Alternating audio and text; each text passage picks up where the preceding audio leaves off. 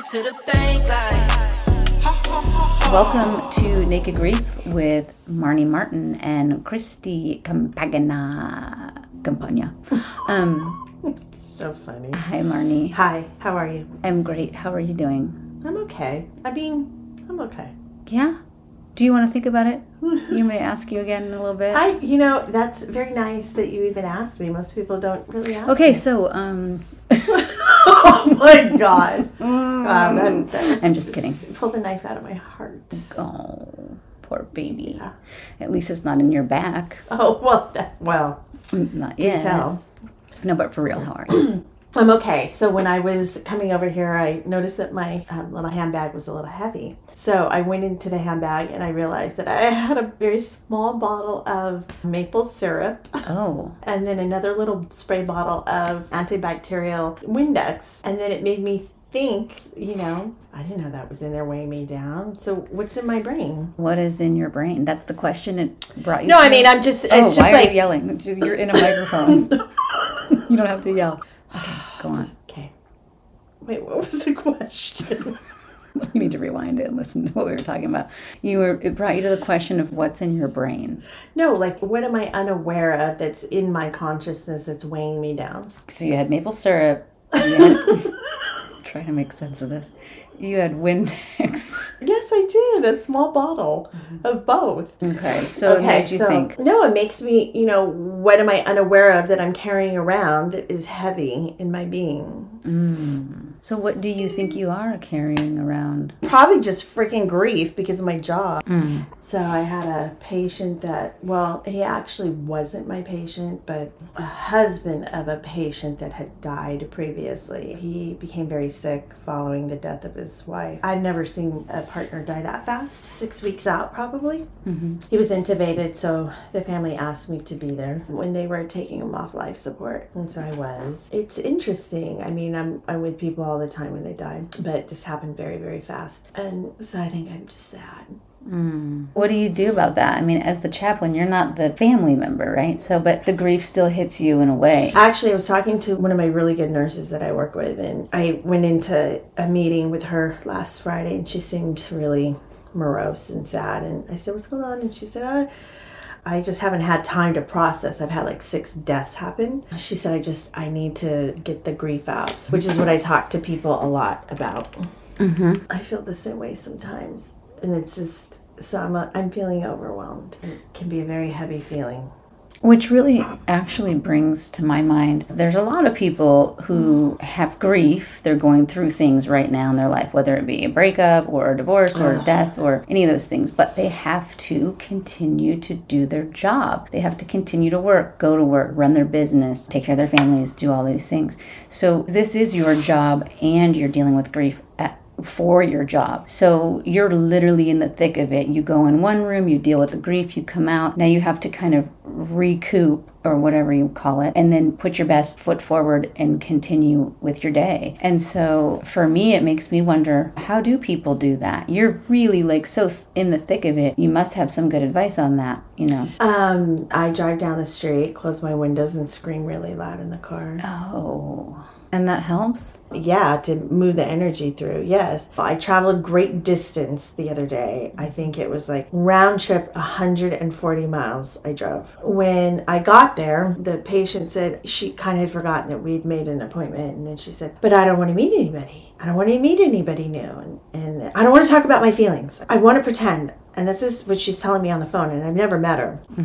And I said, okay. And I said, well, I'm like the one person that it's going to be fun to talk to, because I'm actually not going to talk to you about clinical diagnosis, prognosis, and all that other stuff, but we can talk about what brings you meaning and purpose. She said she would think about it. And in my mind, I'm thinking so much of somebody's behavior, their words, can kind of, how do I put this? There's a way to put it.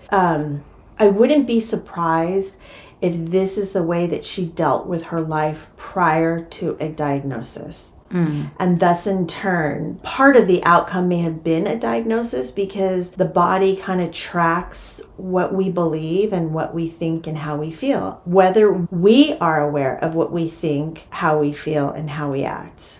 I think that people don't realize that. So people got really angry with Lisa Rinna the other day on, I think it might have been on the reunion for Real Housewives of Beverly Hills. She was sharing that she, in essence, didn't want to keep a secret that Kathy Hilton had said, and that she felt that if she did not share what was said, that she would get cancer. And so people were very, very angry and very upset with her. And I get that. I understand that people would be upset because it feels, if you don't have context and you don't have an understanding, a body-mind connection, that you are blaming the person who has the diseasement.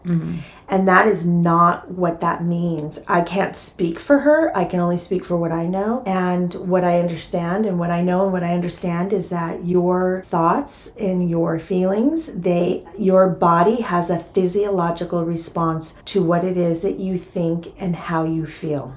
And there's science that is proving this across the board. There's different people that are working on this, like through epigenetics and Dr. Joe Dispenza, and there's different people across the planet that are doing this work to bring people awareness of what I would say is the power within them, that there's certain things that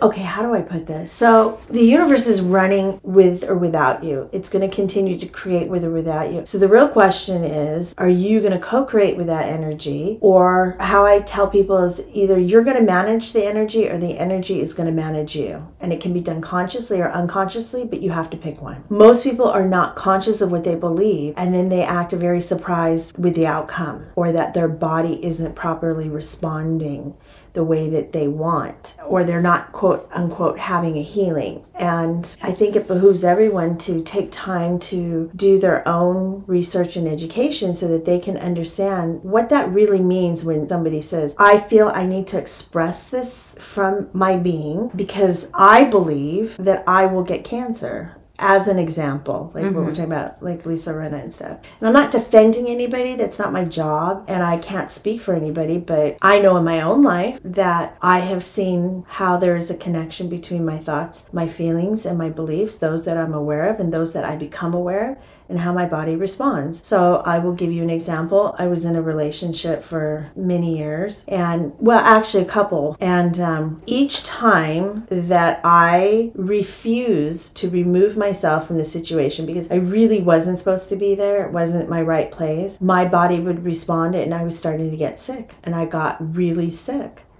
And so that's, for me, the pattern of creation has been that I know that it's time for me to move on when my body starts to break down. You know, that's why you want to be aware of what it is that you think and how you feel.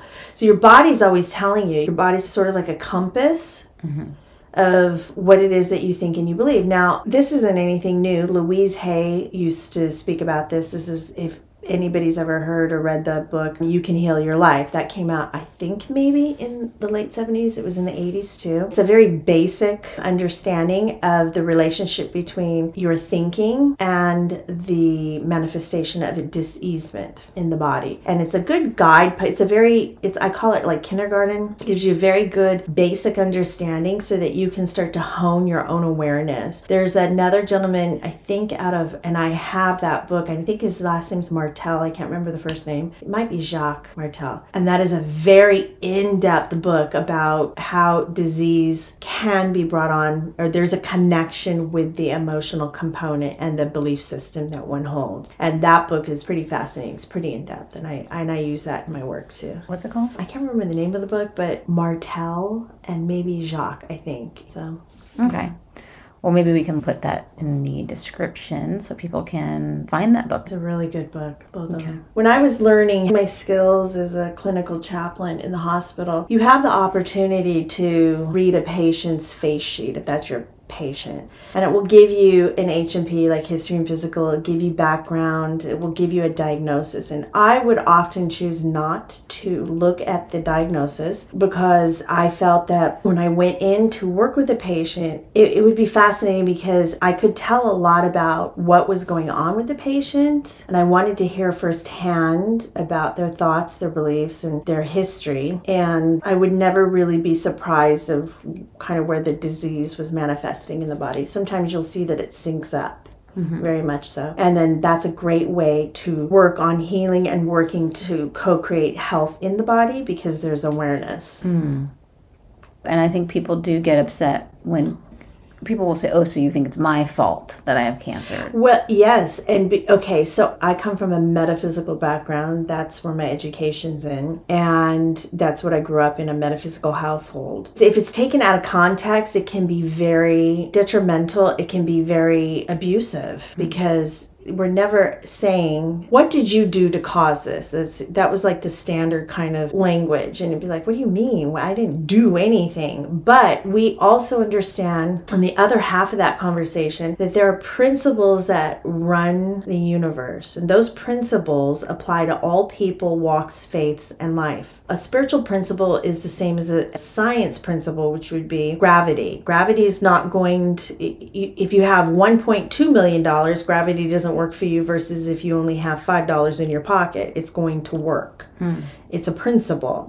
And so it's the same with spiritual creativity. If you don't have context about that, you don't understand that what somebody's really trying to say is that, or I'll speak for myself, is that I would never go into a patient's room and say, so what exactly did you do to cause that cancer? Like, that's insanity. And that is, for me, spiritual malpractice. But what we can talk about is, tell me a little bit about what you think and how you feel in your belief system. A lot of times that's steeped in our culture, and the culture and people have been trained to believe that, for example, if my grandmother had breast cancer, then inevitably I will have breast cancer. If it runs in my family, right? If it's in my DNA. But from what I understand, and of course I'm not a scientist, but I am a student and I try to educate myself, the idea is that the bulk of your DNA is turned on by environment. Now, environment can be, do I live next door to a nuclear power plant that has had a leak? We also know that environment means our consciousness. So the environment where I'm housing and holding my belief system and my thoughts and my feelings. And so that is also environment. So why would my thinking not have power over my body? We're trained to say that the body's in control.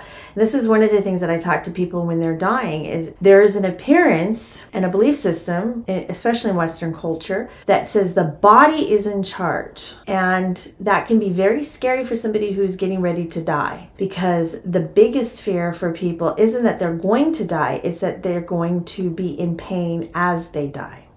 And so my job is to teach people that they have sovereignty and that they can have what we call a good death, and that they are not required to suffer to get out of the body. And I will say that again. You are not required to suffer to get out of the body. You have sovereignty, that it's between you and the Holy Spirit, me and thee. It's going to be the easiest thing that you've ever done. And I've heard this from people. Now, how can I hear this from people? I've met many a person who has had near death or death experiences, but have been resuscitated. And I actually have a patient now that is on hospice, and her big thing is like, why can't I just die? And she will say it with joy in her heart and frustration from her soul. In the middle of being on hospice, she freaking got COVID and ended up in the hospital, was taken off of hospice, went to the hospital and I think was in the hospital for like 6 weeks, survived COVID to come home so that she can die from her original hospice diagnosis. Wow. And the reason that she says this to me, she says, I look forward to death and this and that, is because she had died previously. She'd been hit by a train. Whoa. She shares with me often about how death is and what it feels like. Wow. So she's not afraid of dying, but she also, she doesn't want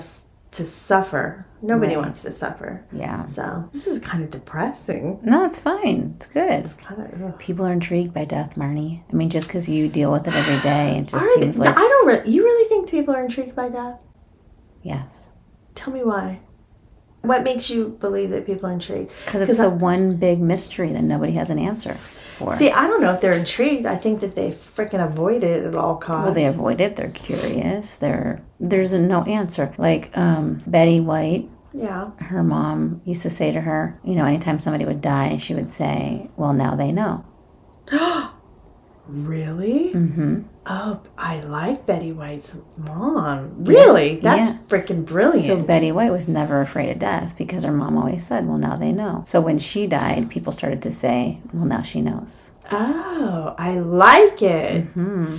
See, I asked this question. I've had a couple of people kind of come undone on me, like at the hospital, when you're bedside and somebody's in a coma. And I would ask the question, and you have to. So somebody who's had an overdose, I would see the same people come through. I would call them repeat customers, for example. Mm-hmm. There was a young man in there. He wasn't that old, maybe. Well, he wasn't young, but 35. And his sister was bedside. And I remember I asked her a very pointed question. And I said, because this is the premise by which we have to start a lot of the work in palliative care. Mm-hmm. And in all of our work of healing, especially diseasement. And the question is, and I'm not being a smartass when I ask the question. And so my question for her was, do you think that your brother wants to live? And she looked at me like I was batshit crazy. She said, well, of course he does. And so, of course he does. But everything that had happened up until that point proved the opposite, that he didn't want to live.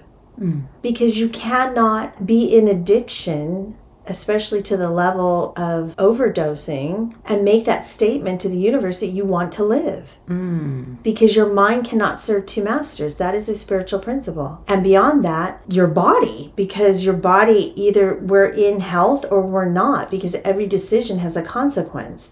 So she needed to believe at that time that her brother wanted to live. And shortly after that, I think a couple of days had passed and I had gone back in to see him and he had woken up and it was just us. And I asked him that question because I will ask pointedly that question. And he was very frank with me and he said, no, I don't want to live. Mm. Yet those that are not in the midst of crisis or grief or pain, physical, mental, or emotional, we have an idea that, well, of course they want to live. Mm-hmm. But when you look in our society of today, really?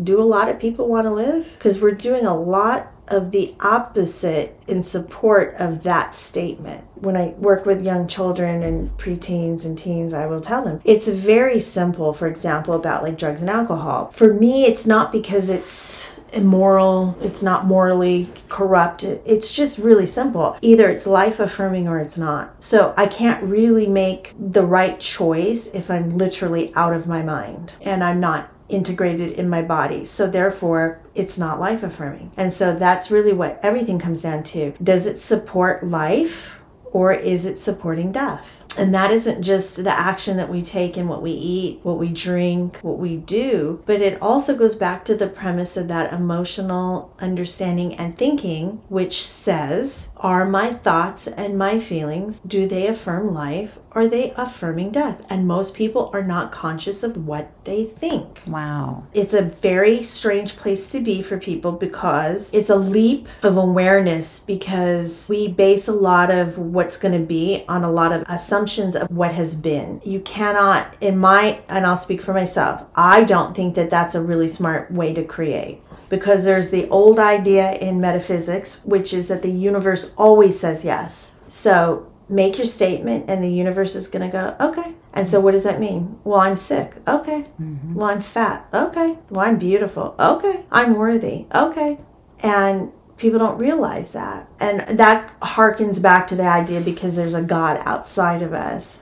But what we're talking about is that when you understand that you are a cell within the body of God, or some would say Christ, which is the awareness of unification, of oneness. So we're a cell in the body of God. We're also a thought within the mind of God. We are a thought. So we're in something. We're not looking for something. So that which I'm looking for, I'm really looking with. So I'm never really separated. It just means that I don't have awareness that it's one and the same. And that's where people get lost in this idea that they have power and sovereignty over their soul or over the experience or the loss of the job or the breakup of the significant other or so on and so forth. I mean, that's a whole, we could write a book on that. Mm. And people have written books about that. Yeah. And one of them would be, I don't know, let's say maybe the Bible, right? Know. Jesus talked about that one. The Father within doeth the work, and that which I do, you can do greater. Well, what was he talking about? You know, if he could raise the dead and heal the sick, he didn't say at the exception of, he didn't say, well, I can, but you can't. He said, what I do, you can do greater. The Father within doeth the work. So what that really means is you need to mind your own business, get out of God's way, and be clear about what you want, because why? The universe is always going to go, okay. And that's where the power is. Most people, have been taught that spirit is over yonder. So they're always looking for something. And I will say this again, what you're looking for, you're looking with, because you cannot separate yourself from source, because that's the other principle. You come from, you live in, and when you leave and you release the body, that's what I tell patients all the time. It's going to look really familiar. It's going to be the easiest thing you've ever done. So, how do you know these things, Marnie Martin? I pay attention. I'm a good listener. I read. Spirit speaks to me. I'm a pretty good observer. I didn't talk until I was 4 years old. Did you know that? Mm-mm. You didn't know that? No. Was that when the cake thing happened, or? Oh, That's the same year. Yeah, I didn't talk until I was 4 years old. Wow. Yeah. What was your first? What was your first word or sentence? Oh my God. Do you really want to? Yeah. Do I have to? Okay, I just found out what that was. I asked my mom maybe a year ago. Oh my God. My first word was daddy. Really? Could you can you pull the knife out of me? Wow. Yeah, that is true. Isn't that crazy? Yeah. That's crazy, because if you guys listen to episode 2, you'll find out what happened to Marnie on her 4th birthday with her birthday cake and her dad. So that's very interesting, Marnie, that you didn't talk until you were 4. If you haven't listened to that, go back and listen to it. Very, very intriguing. Yeah, so that was the word. Yep. I have 2 theories. Everybody should be a waitress, because it will literally help you in every job in life and relationship. Everybody needs to be a waitress or a waiter at one point in their life. And the second thing, they need to be with somebody when they die. Wow. You get those 2 down, and it would be very helpful in life. Huh. I mean that. Well, I was a waitress at Hooters, and excellent. Oh my God, you had to wear orange? Well, at least I it was in County. I had to wear the little orange shorts with the nylons, or do we call them horrid. pantyhose? What are they called? They're called horrid. How long were you a waitress at Hooters? And white high tops. Oh God, it's so garish. When? In college? College.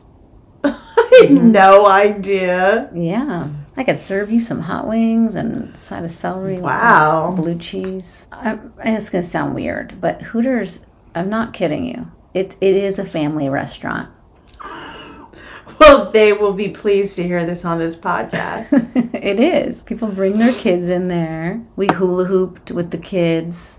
It was fun. How's the food? It's pretty good, actually. Really? Do they still have Hooters? Yeah. I mean, I have Hooters. I mean, you definitely have them. But they could build a whole restaurant right there. There you go. I should have gotten a job there. I would have been bank. I know.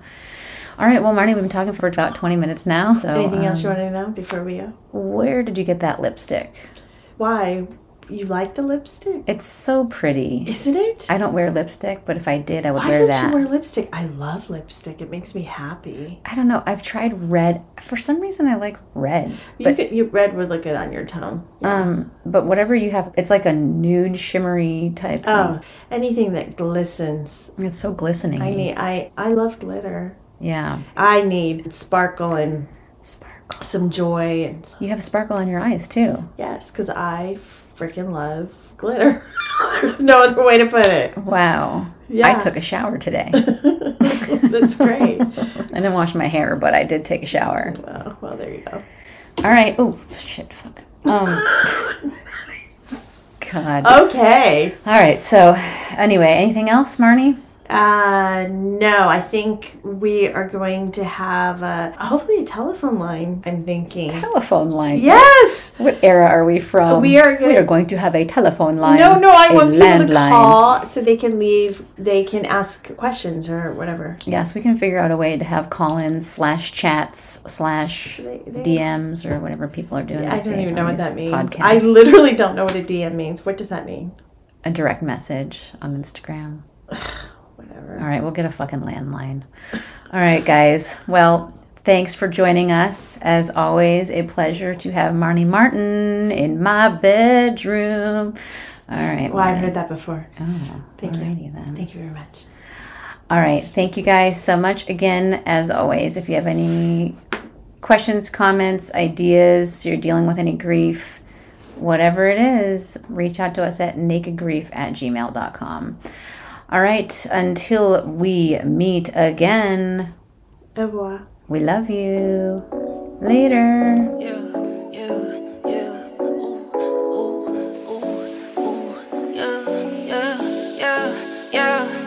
Laugh it to the bank like ha ha ha ha.